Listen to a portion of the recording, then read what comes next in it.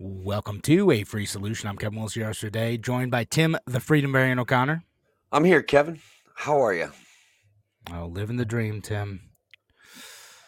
Except for the Bills loss. Our Bills did it again. Yeah. But which we are going to talk about briefly during the show, probably first, a good chunk of the first segment. Not about the sports side, but whether or not government made the Bills lose. I'm going to tell you that the government perennially makes New York government makes New York teams lose, but that's not going to be a big surprise to people. Yeah. My take on it. Blame government for everything. Yeah. You know, so we'll talk about that. We also have some political news. We'll talk about the primaries going on. We'll talk about Russia saying the sale of Alaska was illegal, so it's still Russian territory. Which bold move. Bold move. That. Bold if true. So yeah, and then we got a few other things too that we can chat about. And of course, if you have a topic that you want us to bring up, drop your comments and maybe we'll chat about it. Yeah. Especially if it's funny. Try to make me laugh. Ruin the show, get dead air. It's awesome. Yeah, no, it's great. Great content whenever that happens, Tim, which I either have to edit out or just leave in awkwardly, produce low quality radio. Yeah.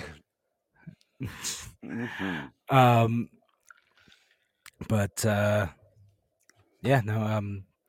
Bills did not get another Hochul snow day. They'd have been better off if they did. I know. Well, it might have been better. But we're gonna go back. We're gonna go in 10 seconds. We'll just get this show kicked off. Going in 5, 4, 3. Now, an hour of clarity for exhausted people of our nation mired in toxic partisanship. Left versus right, us versus them. While we pay to keep our politicians fighting, how do we, the people, rise up and solve the great challenges of our time? We do it by embracing freedom and liberty. There may be no such thing as a free lunch, but this hour is as close as it gets. Welcome to A Free Solution.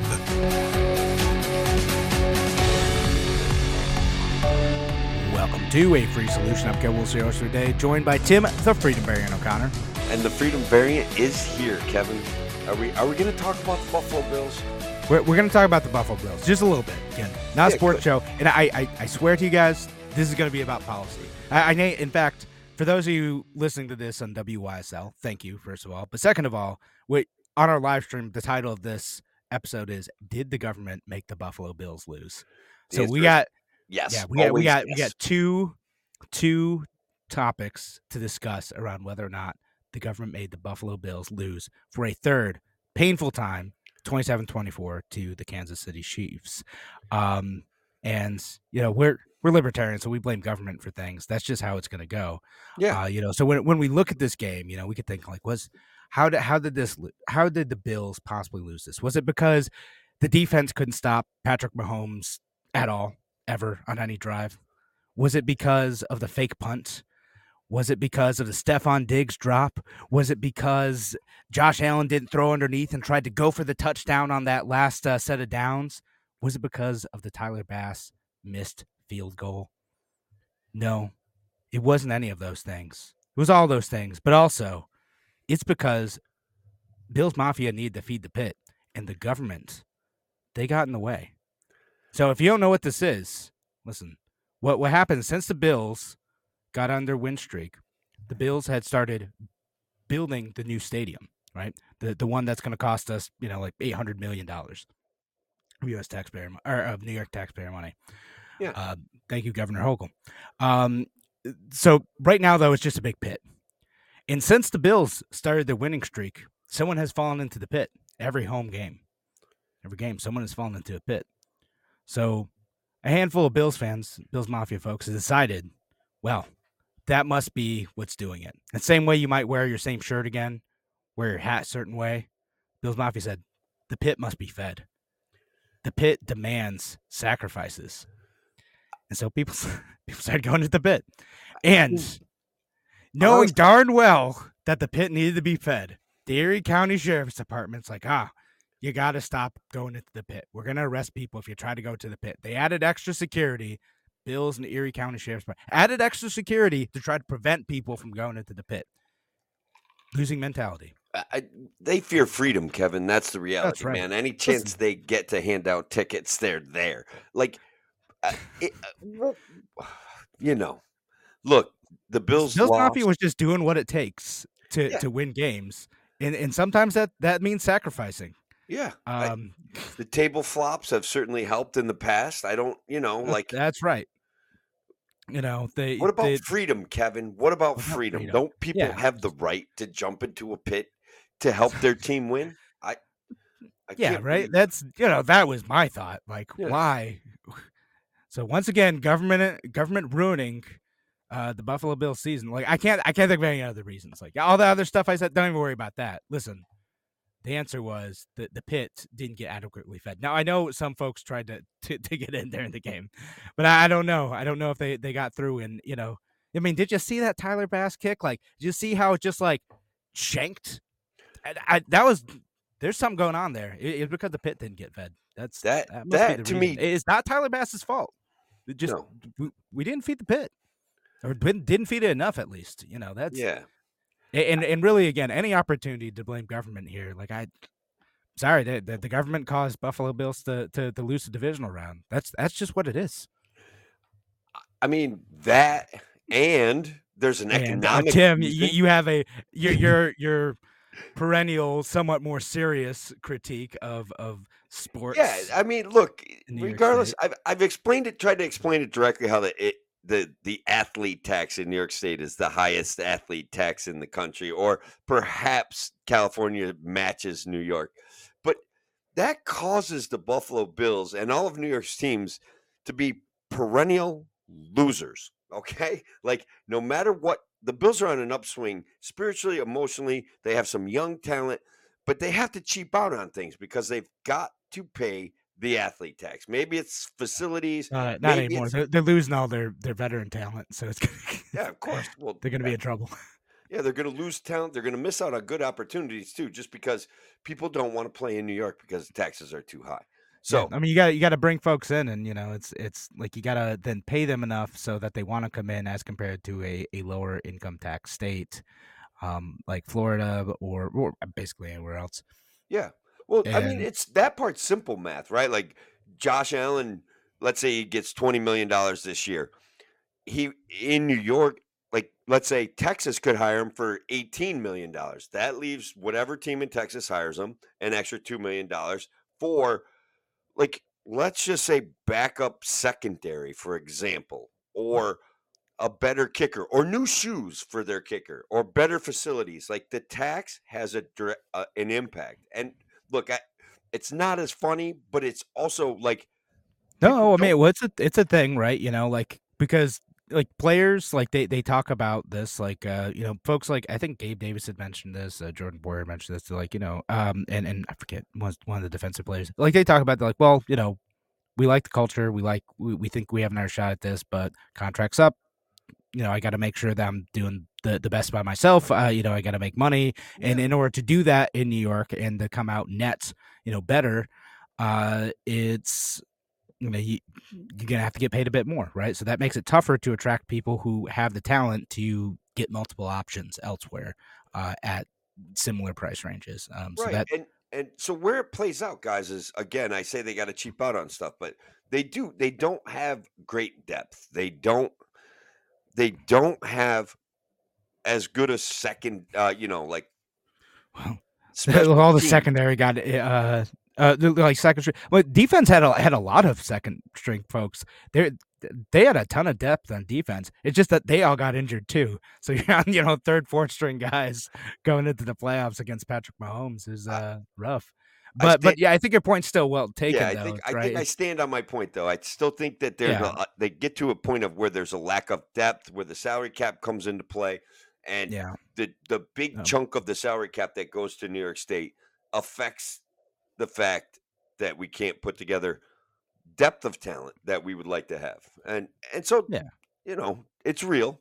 That's part of, right. It's you want to sign like someone that's great, that's a free agent, a little bit tougher. So it's gonna have to be like, well, hopefully Bean drafts well this year. Yeah. And look, a shout out to the Bills for being the only New York team that actually plays in New York. Like, yeah, Shelly on YouTube calls that the Bills are the only New York team that plays in New York. Right? She's right, and I appreciate them. And look, I've been a long time Bills fan. I just know that the disappointment is just around the corner, just one kick away. Yeah. I go back to wide right with Scotty Norwood, Kevin. Like that was it was like his kick went wide right, but it was like a kick in my stomach. It was. Yeah. We were making a big deal out of the fact that the Bills were the only New York team, and then the New Jersey Giants come in and win the game. It was reprehensible. Yeah, awful. And it's and now, millennials and Gen Z get to share in a portion of that trauma. Generational trauma. It's a Bills tradition. I love it. And it is a Bills tradition of anyone who's paid attention in the Josh Allen era of like absolute heart-wrenching losses after like extremely well played games. Otherwise, the Bills are great at that stuff. Even the Eagles game this year is a great game. Like the Bills were amazing and then just lost. Just gone. 13 seconds game, like in great moments in this game too. Just didn't win. And then the wide right thing was just the kick in the stomach, the cherry on top to all this. Absolutely. And look, again, I love the concept of we bond over generational trauma. So Kevin, now kind of what we went through when Jim Kelly led us to 4 Super Bowls back to back to back to back. Yeah. And so Josh Allen hadn't been even to a Super Bowl yet though. So and they lost all 4. They were the greatest football team of all time, sort of. Like those are the equivocations you make with yourself. Like literally. Well, sometimes it happens, right? Like, like the Giants did that to the 18-0 Patriots, right? Like actual perfect team, the only team to get that good of a record since the Miami Dolphins perfect team. Giants spoil it. Giants. Gosh darn it. It's the Giants. Maybe it's the Giants. I don't know. Yeah. But anyway, so I like our intent for this show isn't to talk about the Buffalo Bills the whole time and to have you, the online audience on Tuesday or the WYSL audience on Thursday, be reminded of a Bills loss. Or if you don't care about this stuff, like wondering when we're going to get to the end of this conversation, we will talk about politics and policy. And so we'll talk about a few other things now. Tim, where do we want to go next? So we want to talk about the political news, the Ron DeSantis stuff, the primary that's seems to be wrapping up now in New Hampshire. Let's go with that. Let's jump on the New Hampshire issue. Look, what we're seeing is that Donald Trump results are coming in pretty good. And look, guys, I've got this awful feeling that the establishment wants Nikki Haley, and she's in a pretty close second. Like at least right as of right now. And guys, we do this show on Tuesday night, so maybe by Thursday we'll have a clearer picture. But looks like Donald Trump got about 57% of the vote. And I'm looking at like the incomings. They're still coming in. They already declared Donald Trump the winner. They're like, oh, he's got it. Right now it's 53 to 45.9. That's a pretty good showing for Nikki Haley. Like I don't think people were expecting her to be within 5 points, within 10 points of Donald Trump. I think they were expecting a blowout. Yeah, but New Hampshire is also a small state, and they allow independents to vote. So, would independents in New Hampshire vote for Nikki Haley? Would they? Yeah. The people who aren't like diehard Republicans are like, she's the option that isn't Trump. Chris Christie isn't running. Ron DeSantis isn't running. Vivek isn't running.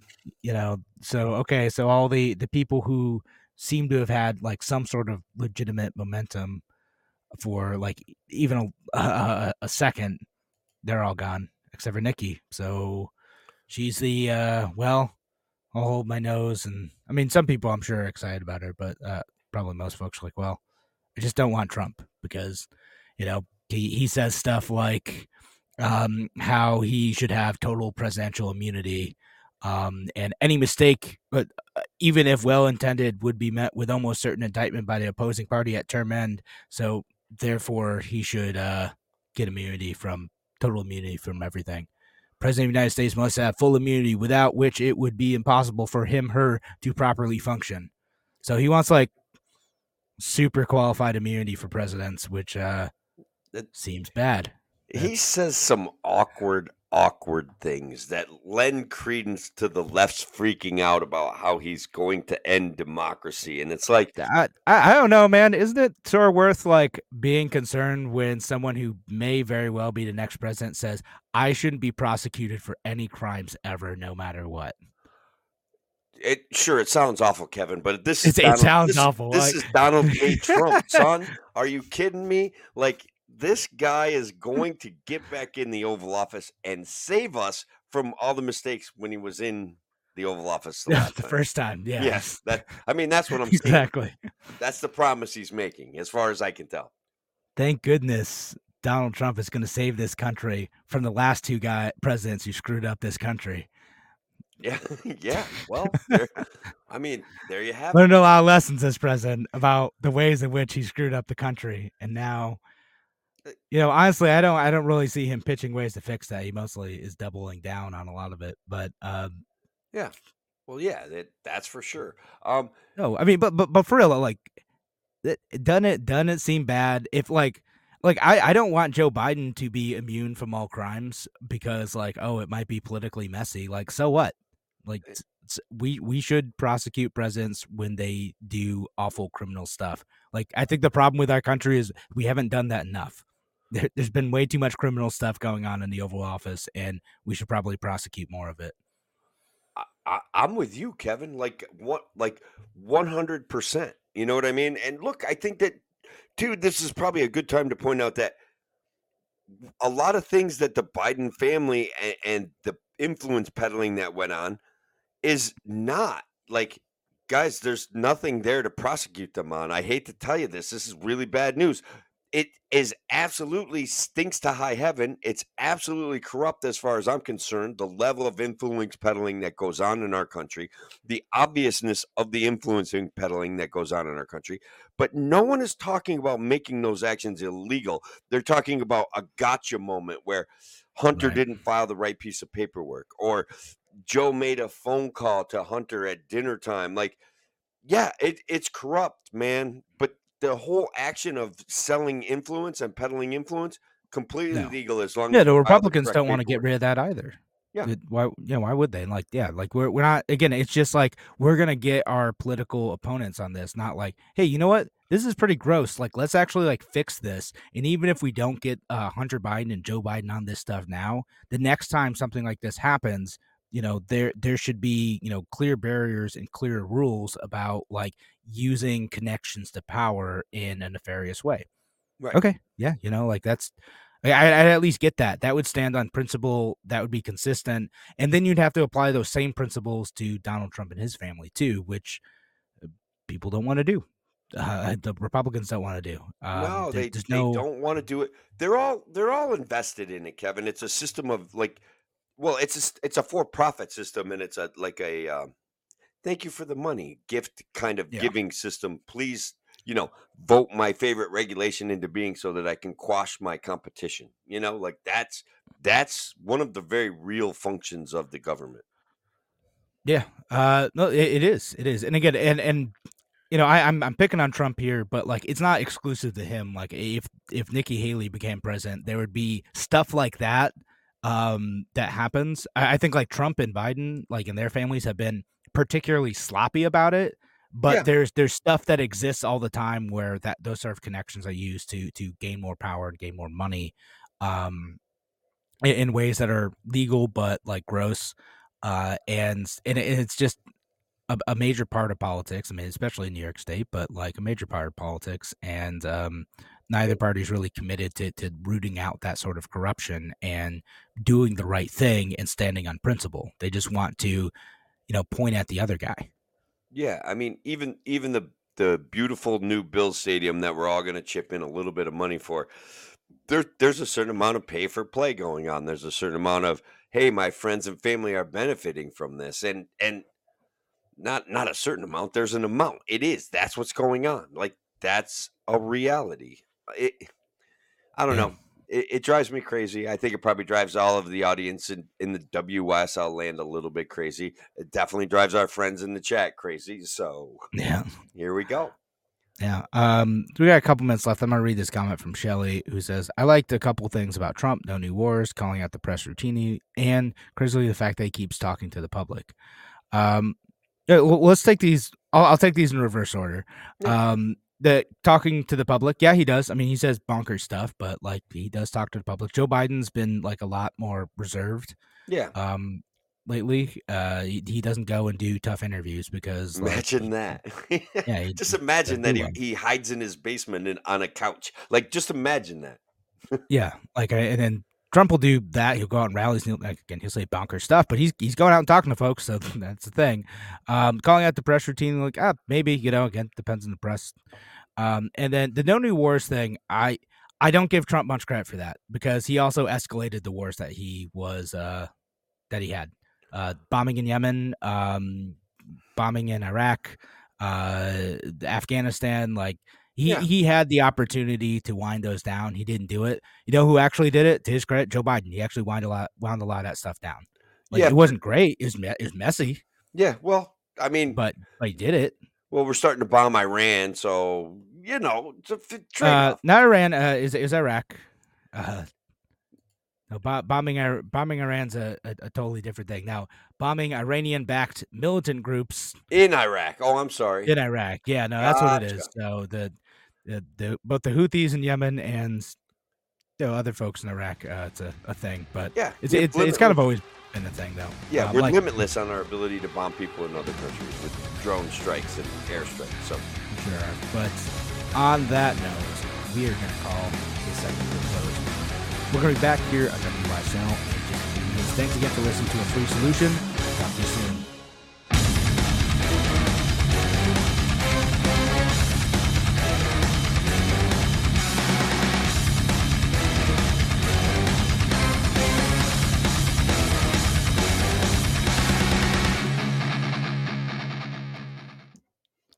Yeah, I don't know, man. Like I can't give Trump any credit on the anti. I don't get that. Like, again, no offense to Shelley. Again, I think you're earnest in your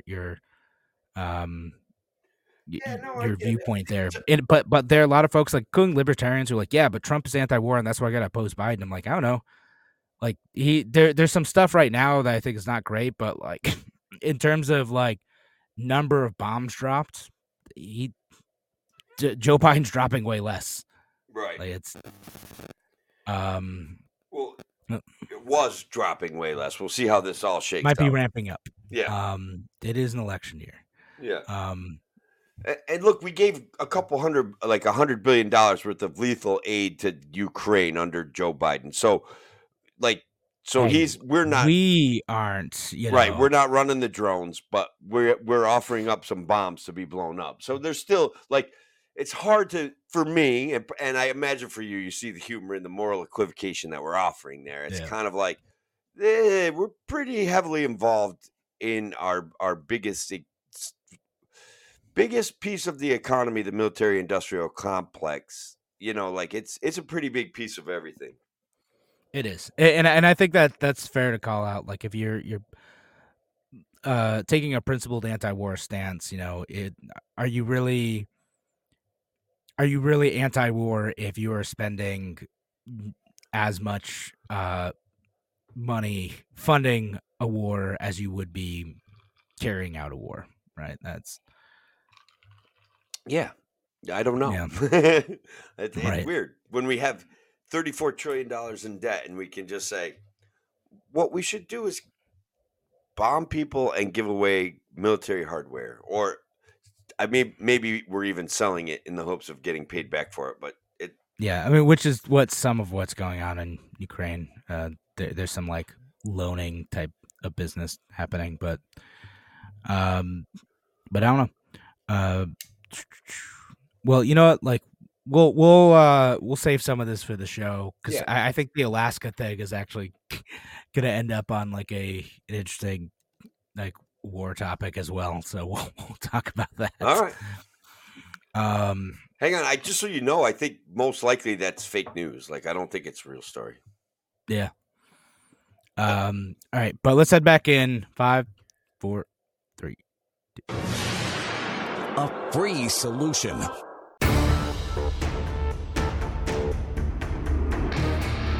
Welcome back to A Free Solution. I'm Kevin Wilson today, joined by Tim, the Freedomarian O'Connor. I'm here, Kevin. We're just trying to figure out what we're going to do with this segment. What do you think? We've got a lot of news out there. We covered that. There is a bunch of news out there, and we we ended up talking about like a few more like anti-war things, whether or not funding Ukraine is like the moral equivalent of going to war. And I said I didn't want to offend one of our listeners. Shelley, of course, takes no offense. Yeah. And of course you wouldn't, Shelley. Appreciate you being a good sport about it.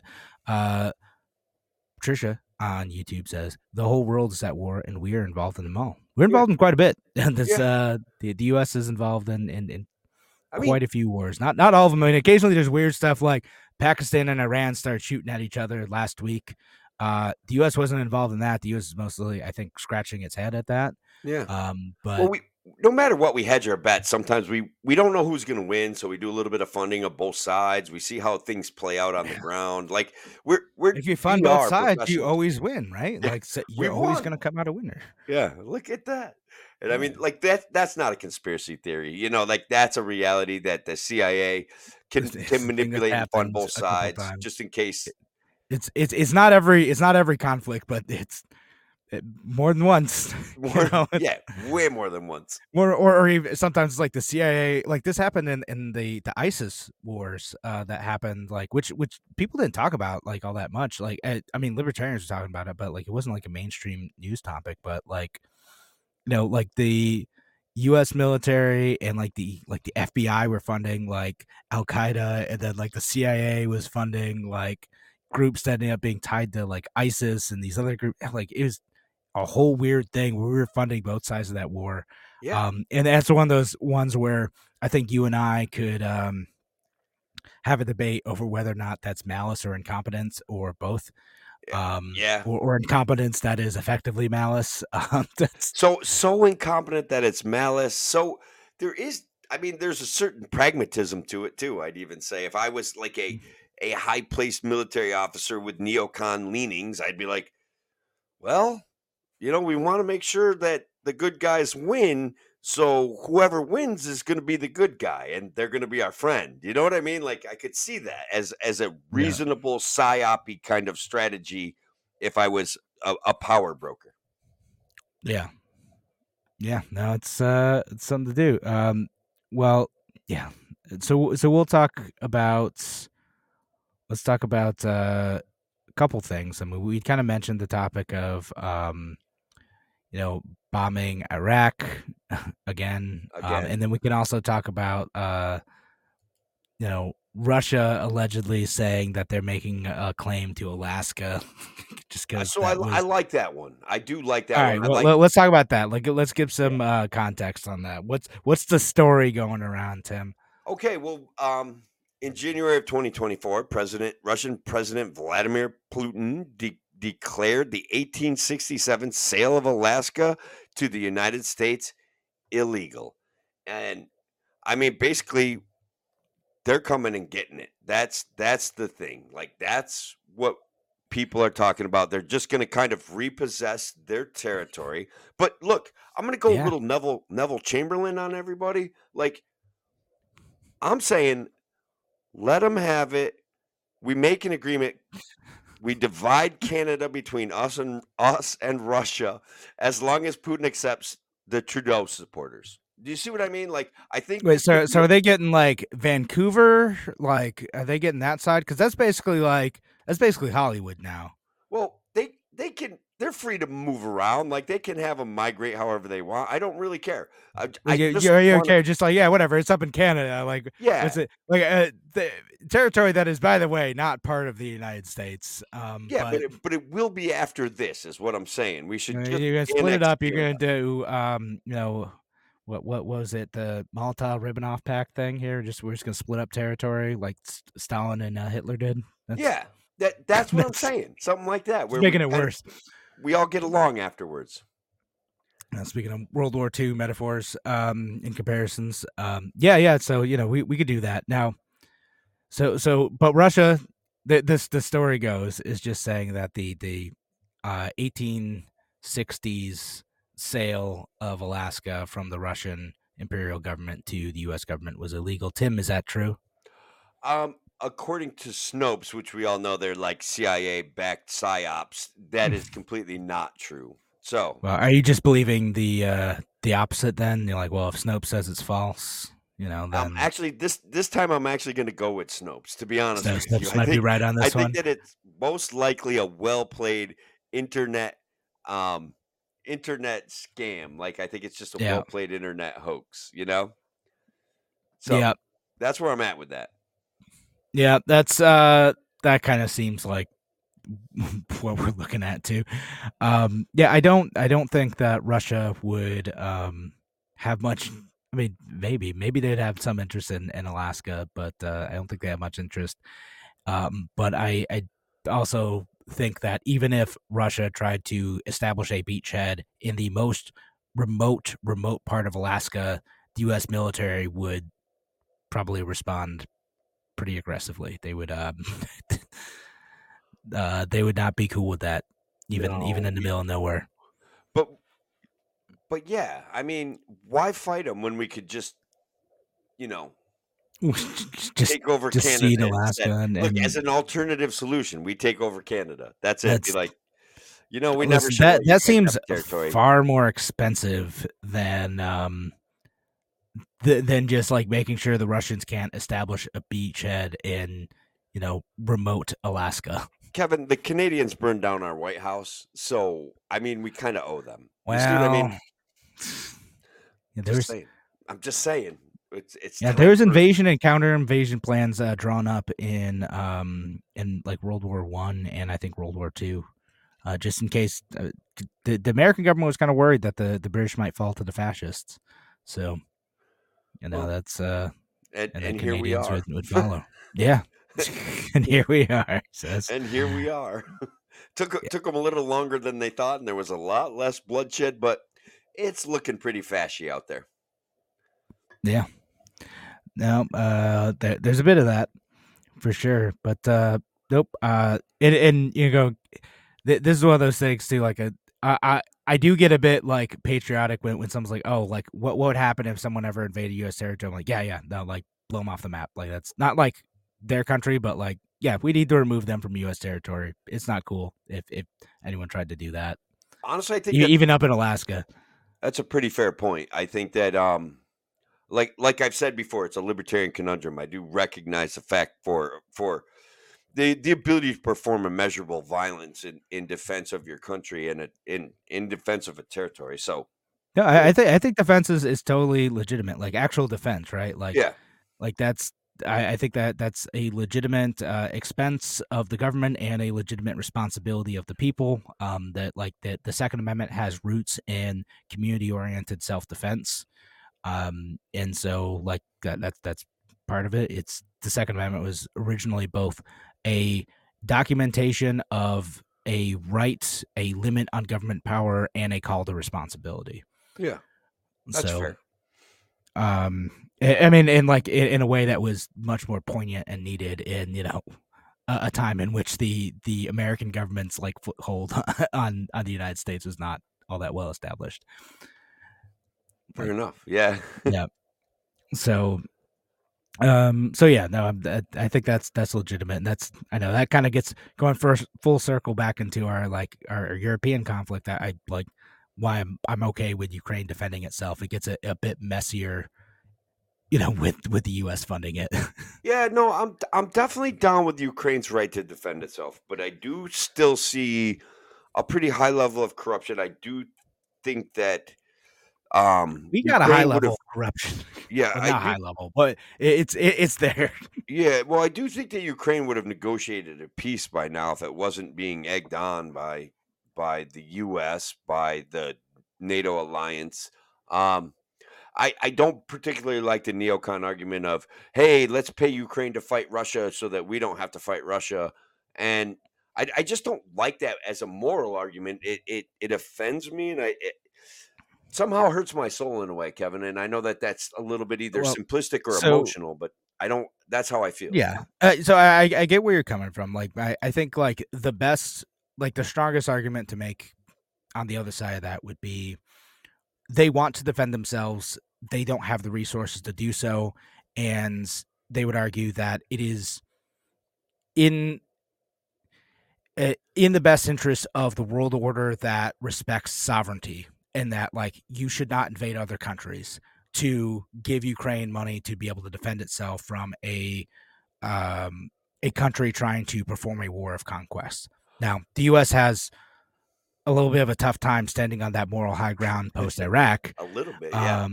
Just a smidge, and it would probably be a lot easier to make that argument without that war.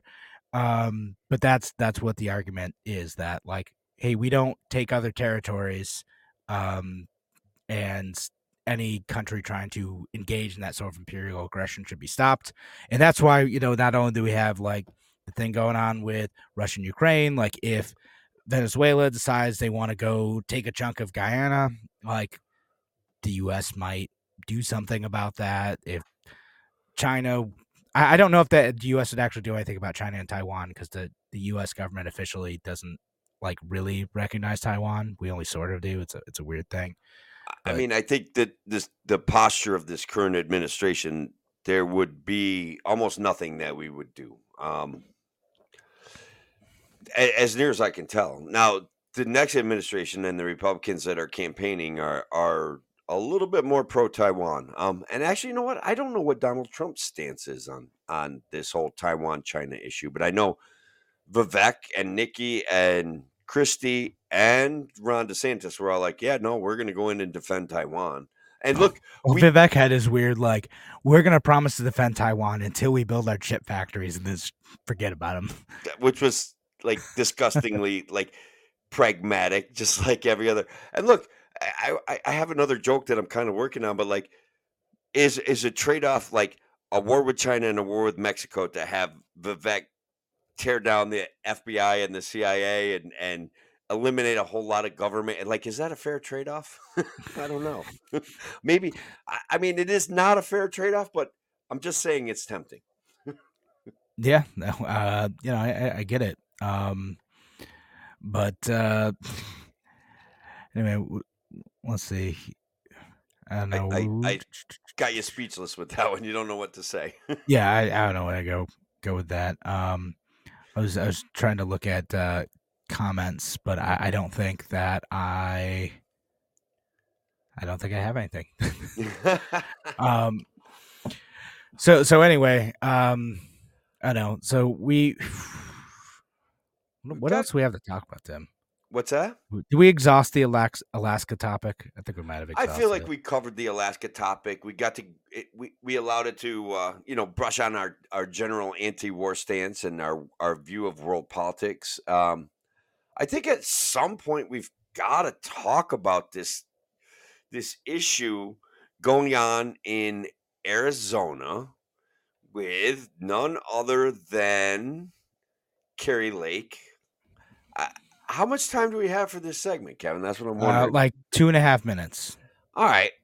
So the basic premise that we all know, Kari Lake ran for governor and lost, but she was kind of alleging a fake, like there was manipulations at the ballot box. And so now she's kind of reconfiguring herself and preparing herself for a Senate run.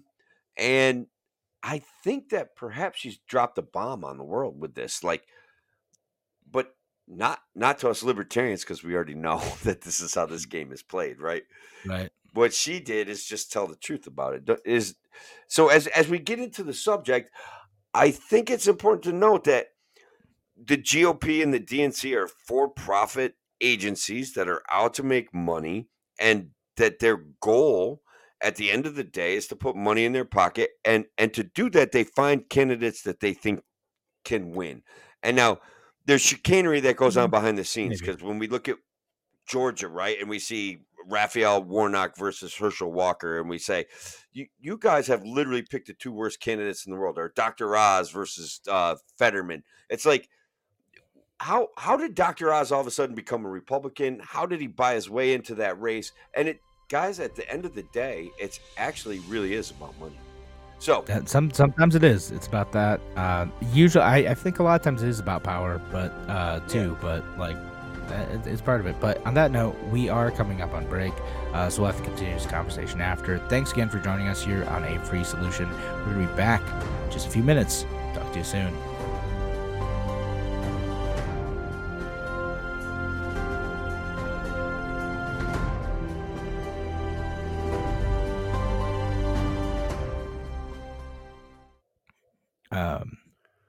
But yeah, no, so yeah, I freaked out. I got you quiet there for a minute with my. Yeah, like I just I was like, all right, where do I go from here? And I started reading the comments, like, oh wait, back on the show, gotta focus. I know the comments are great. That happens to me all the time. You're usually good at like vamping right on it. Yeah. I was looking for one. I was reading this one too. So Shelly on YouTube says, have you noticed that it's becoming mainstream for media to mention libertarian viewpoints while ignoring the fact that we were sued off the ballots before Trump ever was? I mean, yeah, like libertarianism has kind of like, made its way into the zeitgeist a little bit, but like it's never mentioned as such. Like whenever libertarianism is mentioned by name, it's always like as a straw man, like, oh, here's the like the worst version possible, where it's an Ayn Randian cartoon of like someone who is like greedy and selfish and like not at all considerate of what's going on, other than maybe our guy Ron Swanson that we somehow didn't mention in our pop culture episode.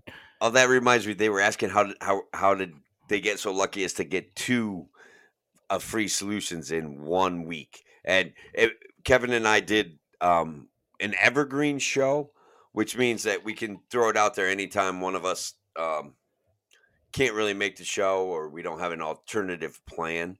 So yeah, it's something that we don't mention anything that is like timely. So like most of our shows, we're talking about like stuff that's in the news this week.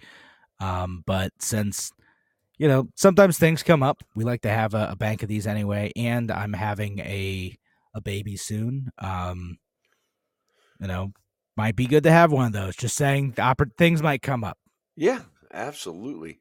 Here's a pretty good question. All right, Tim, but when Marianne Williamson, which I'm not exactly sure what you're referring to, Patty, but when Marianne Williamson said exactly what Nikki Haley said, everyone laughed at her. Was it because they ran different parties? Yeah, like, look, that if we dig into the background, there's absolutely like, if I say something and I'm a libertarian, Republicans and Democrats are both going to mock me. But if I say something as a Republican, they're going to quite possibly like what I have to say. And if I say something as a Democrat, again, I can find things where they would like what I said if I was affiliated with their cult, if you will.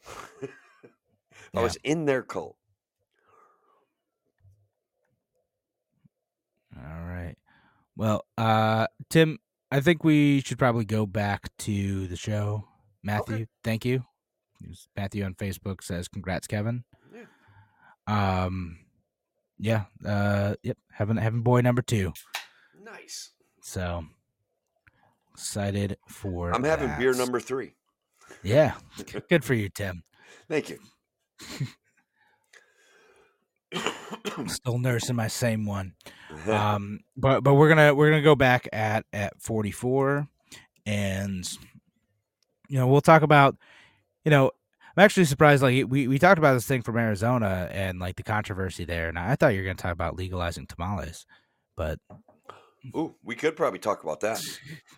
So I think this segment, folks, we're gonna probably do like a bunch of like rapid fire topics. Get ready, throw out some topics of your own. We want to hear from you. Yeah. And Shelly, congrats to you. Shelly on YouTube says, I'm getting a second grandson in June. Congratulations, Shelly. That's awesome. Yeah, my stepdaughter's having a kid in April. So there is hope for the future, man. Like it's happening, you know? You know what? I love hearing about people having babies. You know, every time I see that, it brings me joy. I saw Austin Peterson's having a kid now. It's great. Yeah, and guys, look, and I'm going to tell you, and Shelly already knows this. Kevin, Austin, all you guys, like, enjoy every second of it. I'm at the opposite end of it. My youngest child is graduating from high school this year. We're having coming up tomorrow, Kevin, our big last, and wrestling's been such a huge part of our life. So for the last 12 years, you know, we've traveled around the state taking my kid to wrestling tournaments. Tomorrow is his last home dual meet at Cooperstown High School. Wow. Yeah. That's huge. Yeah. That's and then it's end of the season tournament time, which is fun, and we're excited. And he's wrestling the best he's ever wrestled, so we're really looking forward to it. But this is sad, right? Like every single end time. of an era. It's just wild. No, that's be tough coming up to that big moment. But yeah, for sure. So I'm gonna start bawling one of these days. All right. Tears are gonna come out there in the show. So. Yeah, I came close at he goes to Milford, wrestles with Cooperstown. And they had a meet at Cooperstown or at Milford, and they did a senior night for him. And I came close to bawling, man. It was like, but I didn't. I held it back. I'm not sure why. One of these nights, I'm just gonna cut loose. Yeah, no, it's fine. You do your thing, Tim. It's okay. The modern man can be emotionally in touch. Yeah, Tim, my kid's aloof though. He's gonna be like, "That, Dad, that is not cool." Like, it's just because that's embarrassing. Like, knock it off. Yeah, he's gonna be like, "Oh my God, no, just stop." We've got we've got wrestling, Dad. Relax. Like, stop. This is not cool. No tears in wrestling. Oh, there's tears, but yes. But all right. Go ahead, Kevin. Let's go back to the show. No, yeah, we probably should go back to the show eventually. So go ahead back in 5, 4. A free solution. Welcome back to A Free Solution. Kevin Wilson today, joined by Tim, the Freedom Variant O'Connor. I'm here, Kevin, and before the break, we were talking about this kerfuffle of obviousness. With all due respect, was a distinct effort made to keep Kari Lake from running for office again. She's being viewed as a Trump supporter and a Trump affiliate. A lot of establishment Republicans. And guys, look, I'm going to make a prediction right now. Nikki Haley's name is going to be on the ballot. The ballot against whomever the Democrat puts up. I do not think it's going to be Donald Trump. I do not think the establishment GOP wants him. And I do not think actually, I think the DNC actually wants him more than the establishment like Republican Party, because they can make hay. Their media conglomerate will make money off of Donald Trump. He's being portrayed as a big, huge threat to democracy. And as even Kevin said, like, on some level, they may have a point. Like, there may be a very real concern. So there's going to be I don't know. I'm saying I think Nikki Haley is going to be on the ballot. I think she's going to be the presidential candidate. You heard it here first. But anyways, getting back to the Kari Lake story. I'm reading from an article or from AZ Central. And basically, there's let's see, what's the guy's name that approached her and offered her money? Lake. Jeff Lake, I believe. Anyways, Jeff Lake offered her a substantial amount of money to keep Kari Lake from running for office. Now, is this illegal, Kevin? Like, that's my question. Seems shady. For sure. I mean, it's a thing that's happened before, like, because there's a discussion around this where, who was it? So someone tried to offer Donald Trump money to not run for office. Oh my gosh, who is that guy who got arrested for all the shady crypto stuff? Oh man, I'm blanking on his name. He was a big Democratic donor. It's killing me. Sam Bankman-Fried. Yeah, that's the guy. Oh, really? I didn't know that. I was he tried to give down. I mean, because he sees himself as an effective altruist, and he's like, well, I can use my money to do the most good. Like my goal in life is to make as much money as possible, so I can help as many people as possible. That's kind of how we saw life, and the very, very much ends justify the means type of fella in terms of like how he accumulated wealth. But one of the ways he wanted to do that is like he was talking with the Trump team apparently about like, can I just give you a whole bunch of money to stay home? Now I don't know that the Trump campaign was seriously considering it, or if they would have just taken his money and like been like, okay, cool, like thanks. No, we're gonna do what we want. But yeah, that was a thing, and so like if it actually went through, it would have been interesting. And like when I was listening about that, like it's not super clear if that's illegal, but it definitely feels gross. Yeah. So look, what I think is that a lot of Republicans are surprised by this, and I don't think that they understand the uniparty system. I don't think that they actually understand what the GOP is. When Mitch McConnell is perennially the face of the GOP, when Mitch McConnell has a campaign war chest larger than any other Republican in the world, and when Mitt Romney is number 2, and when Lindsey Graham is number 3, why? Okay, these guys are not likable. These guys are not exciting. And these guys always back the establishment of a stronger government. That's actually the why, right? Like it's always at the end of the day about what big business can buy from these guys who then go legislated into law or get taxes like collected and redistributed to them or get incentive, legislation about incentives put into law for them. And of course, the regulatory capture where they can prevent competition for their business. This is a real thing. Having like a firebrand like Kari Lake, regardless of whether you think she's crazy or not, based on her run and her subsequent legal challenges, doesn't matter. She's a threat to the establishment. So that's where I think this is going. That's where I think it came from. I think that's where it ends. And I think that a lot of people in the Republican Party are surprised by this, but I don't think that they should be. I think it's very much a real thing and happens all the time.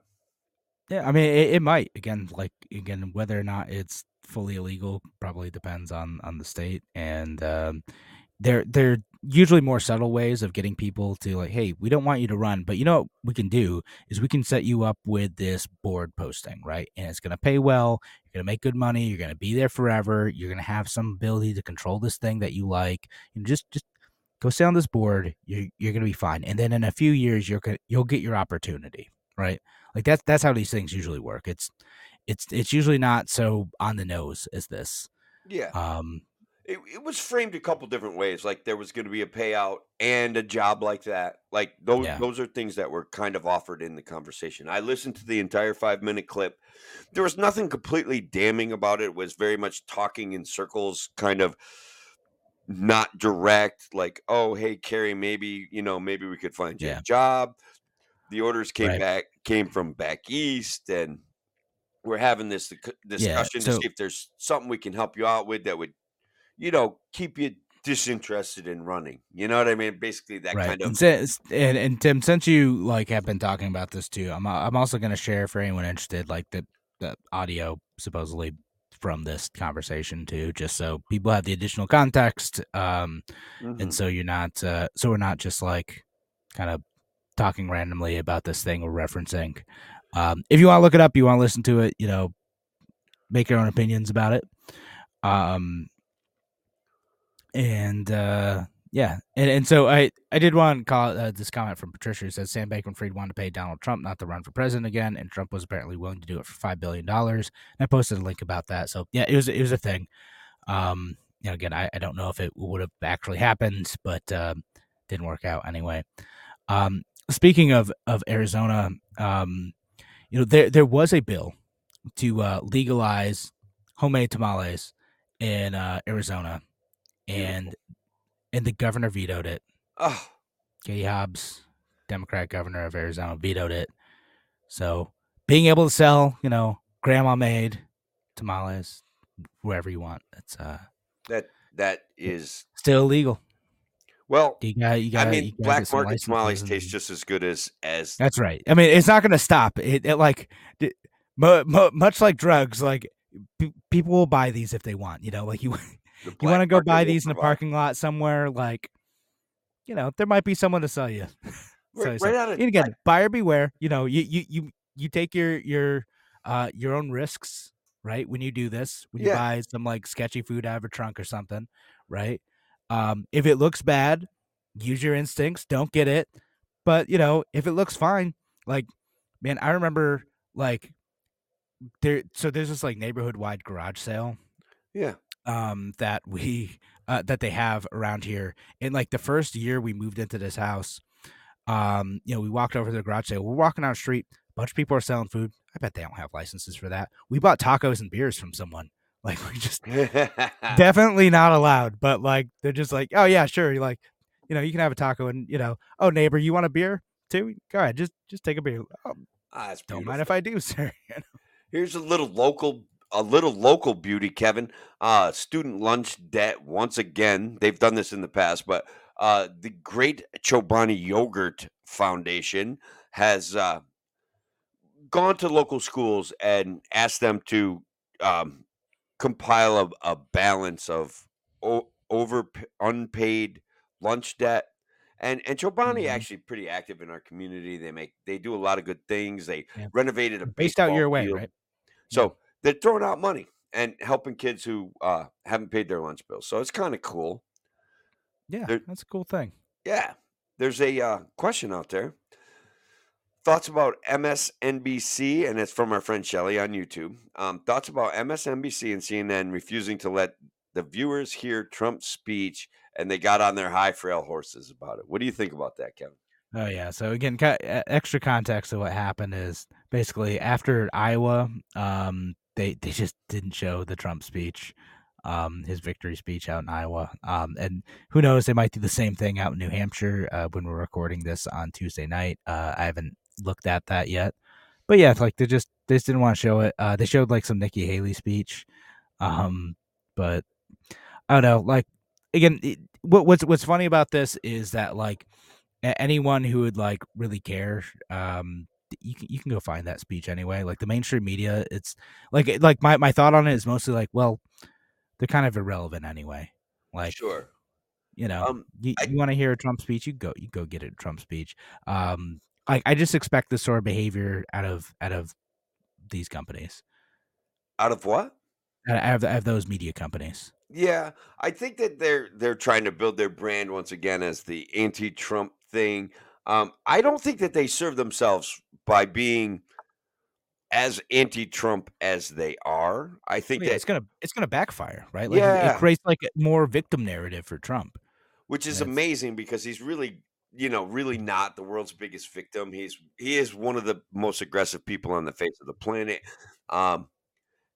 and so I think that this kind of weak behavior doesn't serve them. Like, if they're hard-hitting news people, shouldn't they be hard-hitting news people and be able to listen to 5 minutes of a Trump speech and be like, oh my God, find something in it for them to focus on and try to drag them down into the dirt instead of like, I like the word frail there, Shelby. Like, that makes sense to me. That fits my view. And look, nobody hates mainstream media more than me, but none of us actually hate them enough. I'll be perfectly honest. Yeah, no, I mean, I don't know about like not hating them enough, but like, they It's a strange editorial decision to me. Well, it's like a buggy whip include it. manufacturer, right? Like, what's the end result, right? The end result of what they're doing now is going to be a government paid and sponsored 100% media. They're already getting like 75% of their advertising money from big pharma, I think. Are they? Yeah, just a rough estimate anyway. I don't know if that number's accurate. I just made it up, but it could be as high as that. Up to that's the weasel words there. Up to 75%. I wasn't saying it was 75%. I'm just saying it could be that high. Somebody should, that or less, right? Like that's if it's 67 and not 75%, what's the difference? They're still a pretty major purchaser. I would say it's a substantial amount of money, and it's certainly does that really make you mad? Like, it doesn't bother me. Like, man, so like pharmaceutical advertising doesn't bother me at all. Like that, it's not a thing. Like, again, that's the fine. I'll be like bad guy libertarian now. Like, yeah, fine. Like, advertise your drugs. Like, it's fine. That's just capitalism in action. No, I get that too. And in a way, I understand where you're coming from, but I think what it points to and what makes people concerned is that there is a revolving door between big pharma and the government and the media. And we feel like us conspiracy theorists, Kevin, forgive me, but we feel like this is a cabal of psychopaths stealing every last vestige of rights and devaluing our money and lying to us about their products. Like, look, Sackler Pharmaceutical is it like that. We've got to do a show about that. Like, I mean, they did some shady stuff. They bought an FDA agent, man. Like, they bought him. They paid him off. He had to change his report on what opiates are just enough so that the government would accept them as pain medication, non-addictive pain medication. Like, right. They bought the opinion that they wanted. And yeah, I mean, like there's some, again, not great stuff there. I got mixed feelings about like pain management and government regulation of pain management and the weird stuff that the companies do versus like fitting an actual need in the market versus where these products can become like addicting and destructive, right? Sure. Like, which is like a libertarian conundrum, if you will, Yeah. But like generally I don't I don't get as incensed about big pharma stuff. Like, to me it's just like, okay, I think drug advertising is kind of odd, but I don't think there should be a prohibition on it. No, to enhance my libertarian creds, nor do I. But I do like that people are. I know it's time to end the show, Tim. To end the show, Tim's a big statist, and but we do have to wrap it up though. But yeah, I get your point. You're not saying ban those. You're just there's concerns about reporting integrity based on funding sources, and that should be at least transparent, and when we do see bias in reporting, should be discussed. Yeah, and more. Yeah, and more. I've got more, but But we are out of time on the show. Yeah. Thanks again for joining us here on A Free Solution. Have a great night, folks. Take care. All right. Yeah. Radio show's over. Sorry I had to cut you off a bit. No, don't worry about it. That was great. It leaves people hanging. And look, I think that being perfectly reasonable and rational about it is great because that helps me walk myself back off the ledge. But when I look at the pharmaceutical advertising and I see the opinions coming out of the mainstream media news organizations, and I feel like there's a little bit of a show going on, a little bit of a psyop. Like, even at this point now, I'm like, I think that the left wants Donald Trump more than the right. And I think there's evidence out there that, like, conspiracy theory evidence. But I think I'm going to start packing a tinfoil hat to these shows. I'm just going to start putting them on every time you start going down this road. I'm just going to. I know. You'll get here. You'll get here. No, I mean, like, because to me, like, in terms of, like, we'll talk about Donald Trump thing quick, just as an aside. Like, I don't think that mainstream media, like, wants Donald Trump, but they also can't stop talking about him. And they know that that's what their viewers want to do. Like, to them, this is the equivalent of the 24/7, like, like, do you remember, like, when mean, we think back to like disaster events where people were glued to their TV, like with like Hurricane Katrina, stuff like that. I mean, we could like just like any like big event where they were doing updates every few minutes, right? Like they're always searching for that stuff. Donald Trump is that. He is a walking disaster, and like, you know, they do want to keep people glued to their TVs. I don't know that that is the same as they want him to win, but they are legitimately concerned and are going to act on that crisis in a way to, you know, try to make the most of it. Well, that's a very nuanced position and not at all entertaining. Yeah, oh, I know, right? But you're like, it's just they're in on it. I don't know that they're in on it. But I think they are like, you know, they are like the news level equivalent of like price gougers in like a disaster.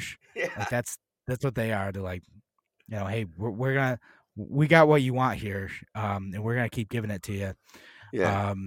And again, the libertarian means like we shouldn't necessarily get the government involved in that. I don't think it's a conspiracy, but I do think it's we're going to take advantage of this situation. Yeah. Look, I read the Sackler decision going back to this big pharma issue, right? Keeping with it.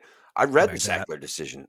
What I see now is that the government is, in fact, like the owner of the whole entire opioid system. Like that was one of the pieces of the agreement that Sackler Pharmaceuticals sacrifices its ownership in Big Pharma, and they were only going to have to pay a couple $2 billion, but now that their payout is under review because what they did was so obviously corrupt, you know.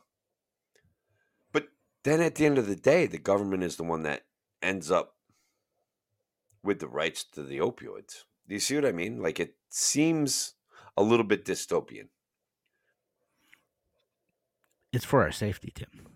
I'm just saying. Is it though? And maybe it would be, right? Like, well, I don't know. Well, that's, you know. Yeah, I'm not going to just deny that is in fact a possibility, but or at least it might be the intent, or it might be an excuse. You know, and it's one of those things that. Well, we got a comment out there from an unknown Facebook user, which, look, the government and Big Pharma are trying to kill us. Thank you. I'm going to say that they are not trying to kill us. They are trying to maximize their profit. I actually agree with you, Tim. Yeah, you're right on that one.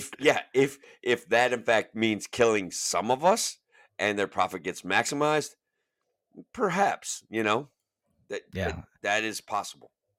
So, like, again, my take on Big Pharma is companies are going to do what companies are going to do. They're going to try to maximize profit. Absolutely. And like, if you accept that is just what companies are going to do, great.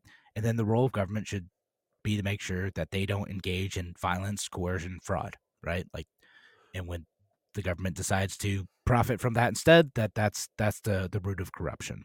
Yeah, and isn't that kind of where we're at? Not even kind of. Isn't that where we're at?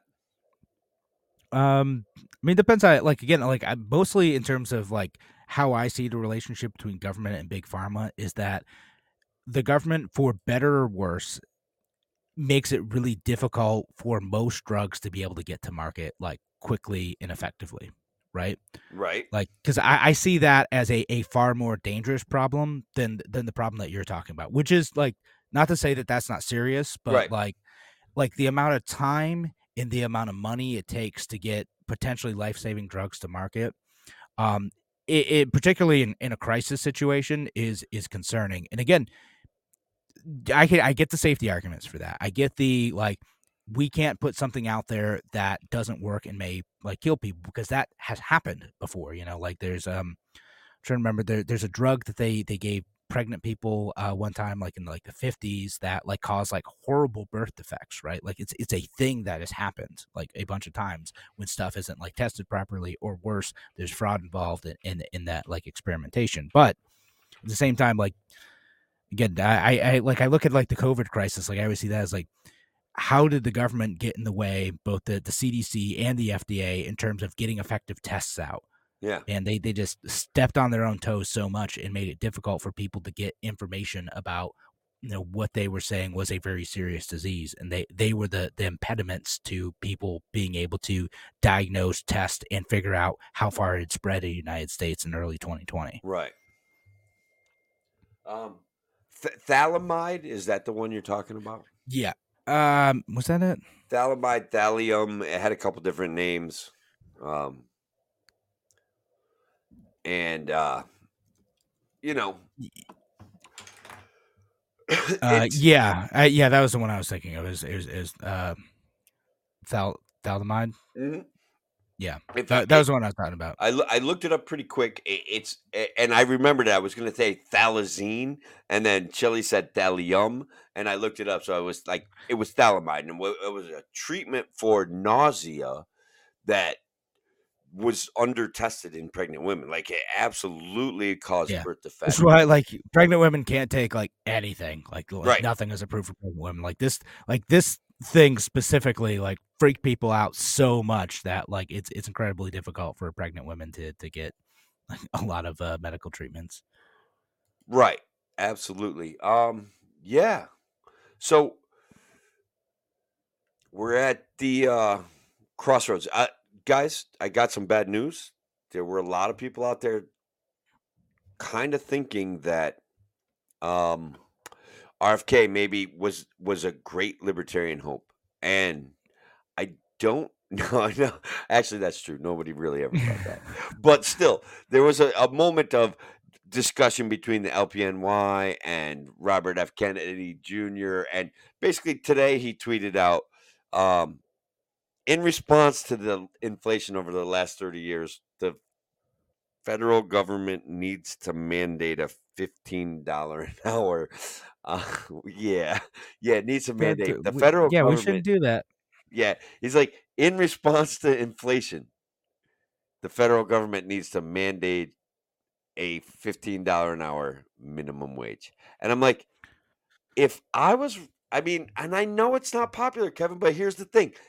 It's not making an arbitrary law of setting a pricing minimum is not going to solve the problem of inflation. Even a 2% inflation means that they still steal half of your money every 25 years. Like, hello, like,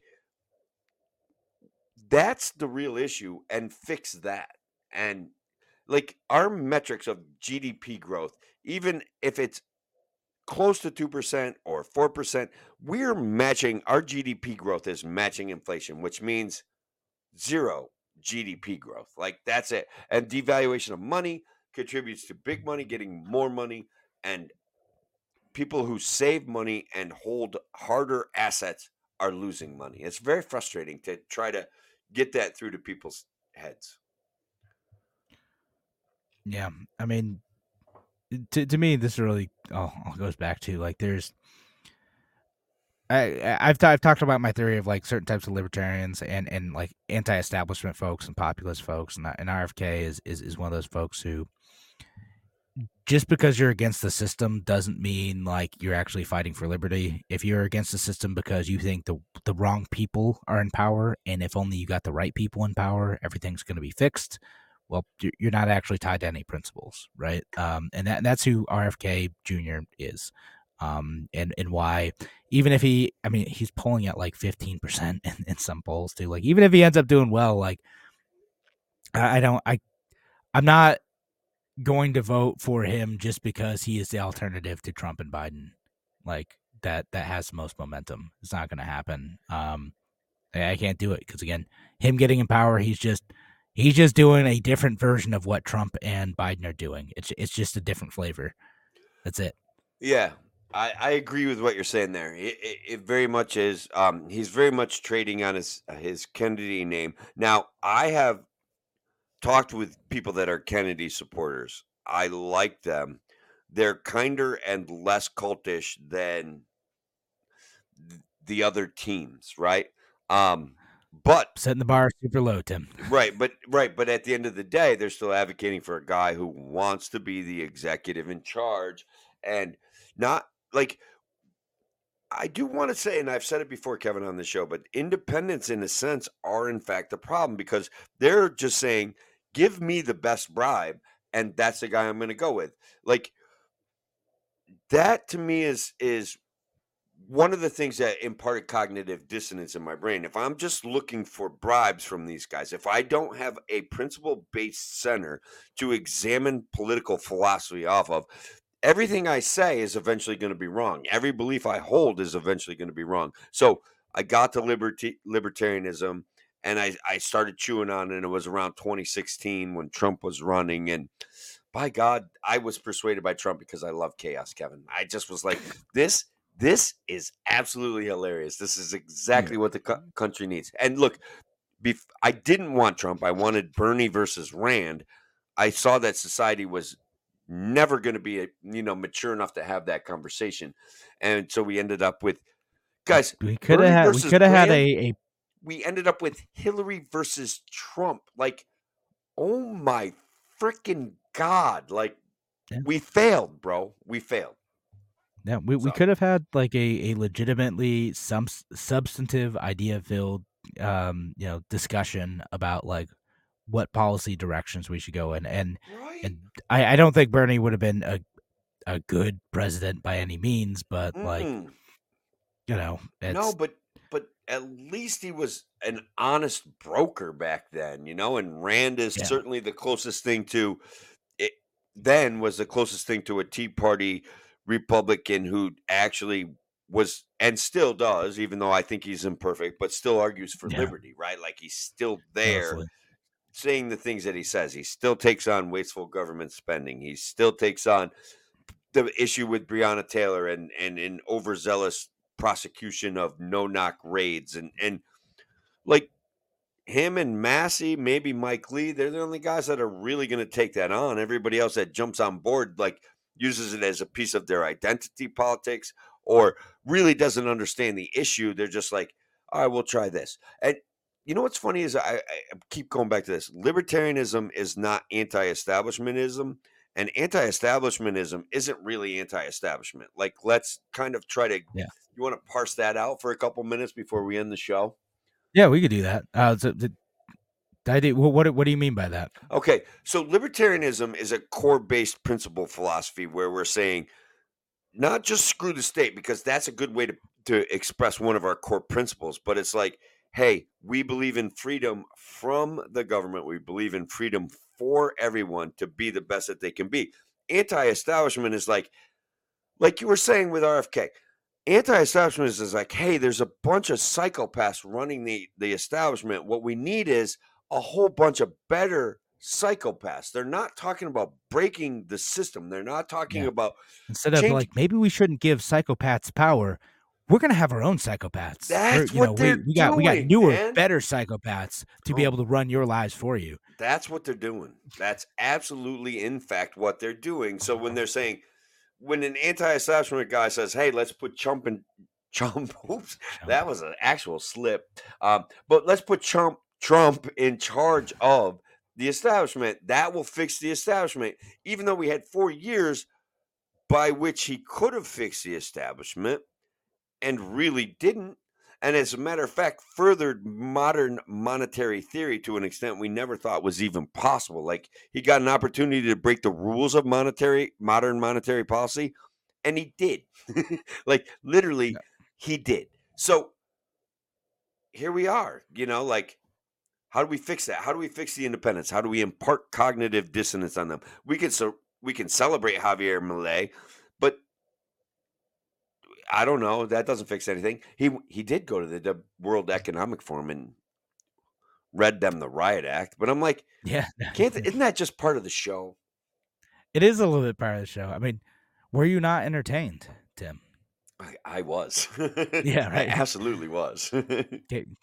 Gave an interesting speech, like I like watching him. I hope everything works out. Like, genuinely, like, that is part of the entertainment, but genuinely, like, hopefully in the next like 3, 4, 5 years, like, Argentina starts seeing a huge turnaround, and their lives are going to get materially better because of liberty, and it's already starting in some small ways in terms of like deregulating like airlines or, making it easier for people to operate businesses. And so the rental market in Buenos Aires, right? Like, yeah, exactly. Rent's going down for them because they've made it easier to build. Yeah. Rents are going down. Supply is going up. It could be a pretty interesting time. It's just, I'm skeptical. I'm always skeptical. But see, I'm even skeptical of Javier Milei, Kevin. So it's not just like, I'm not just skeptical of the mainstream media narrative offered by the news. I'm skeptical of everything. That's fair. I think I'm over trying to assume any like hero is gonna like swoop in and save us. Even like people like Justin Amash, who like I really like, and he might be running for Senate in Michigan. Mm-hmm. Like, like he'd be great. Like he's not gonna single-handedly save us, and he could switch again in the way that like Rand Paul has gotten like weird on a few issues because he's Republican. That things could change. Don't put him up too much on a pedestal. But I don't know. Hope he does well. I think that'd be cool if Justin Amash did well in Michigan, or even like his successor in that seat, Peter Meyer, is also like usually pretty great. Although he's definitely more Republican than Justin Amash. Yeah. Look, there's good guys out there. Thomas Massie is a good guy. Yeah. Even though he campaigned for Ron DeSantis. And then I thought about that, and I'm like, the system forces us to make a choice, right? It's like, who am I going to choose and who am I going to endorse? And Massey's like, I want to throw my weight behind somebody, and he does have weight. Yeah. And he's a legit free thinker. He's a legit, and again, like some of the stuff with Ron DeSantis, I sort of get, like when you look at like how he did as governor in Florida, like there is some good stuff there. When he like stayed away from the culture war nonsense, like honestly, Disney was imploding on its own. He didn't need to fight them on their best thing where they had kind of crafted out a community and was saving the government on taxes and taking care of their own stuff. Like, I don't know.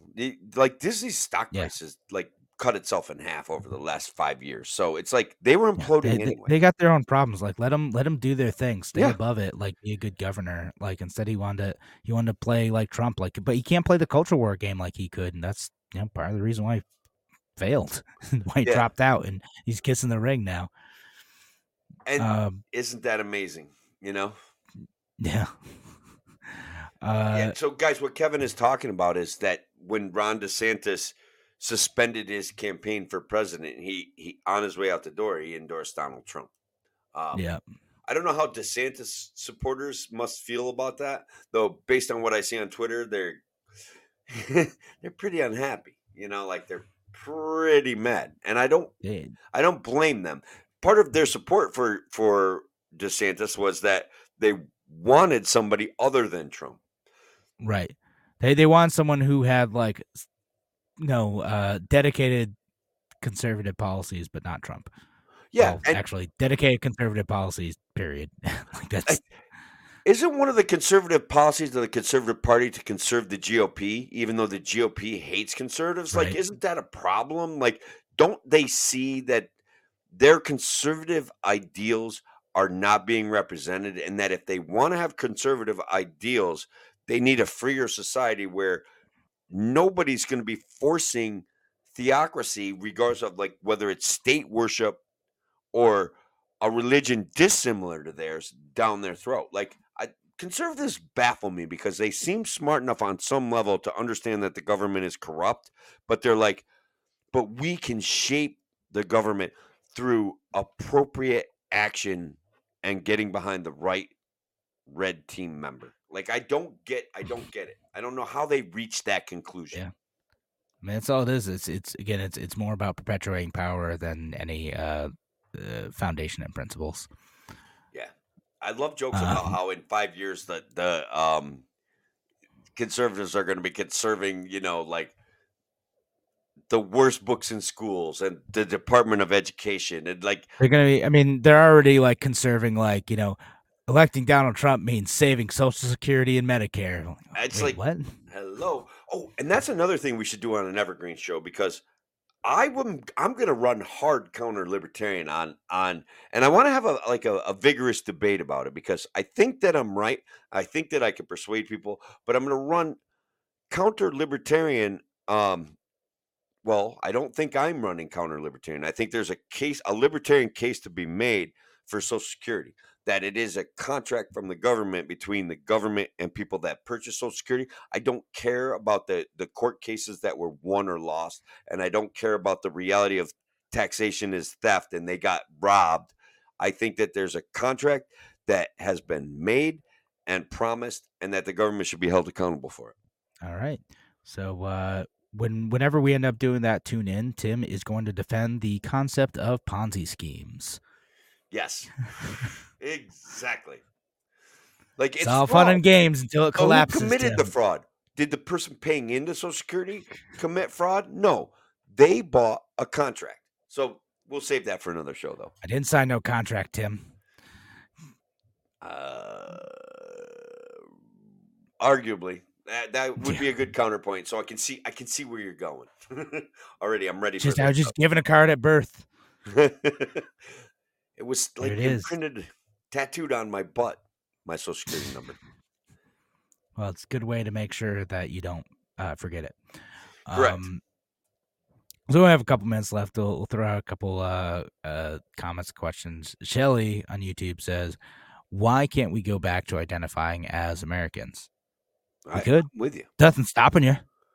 Well, I think the issue she's pointing at is that identity politics is freaking brain cancer. Like, and I know I'm repeating that. Like, it's like they constantly seek to divide us all the time. And there's no reason for that. Right. And like, sure, I disagree with all sorts of people on the left because I think they're in a cult. And I disagree with all sorts of people on the right because I think they're in a cult.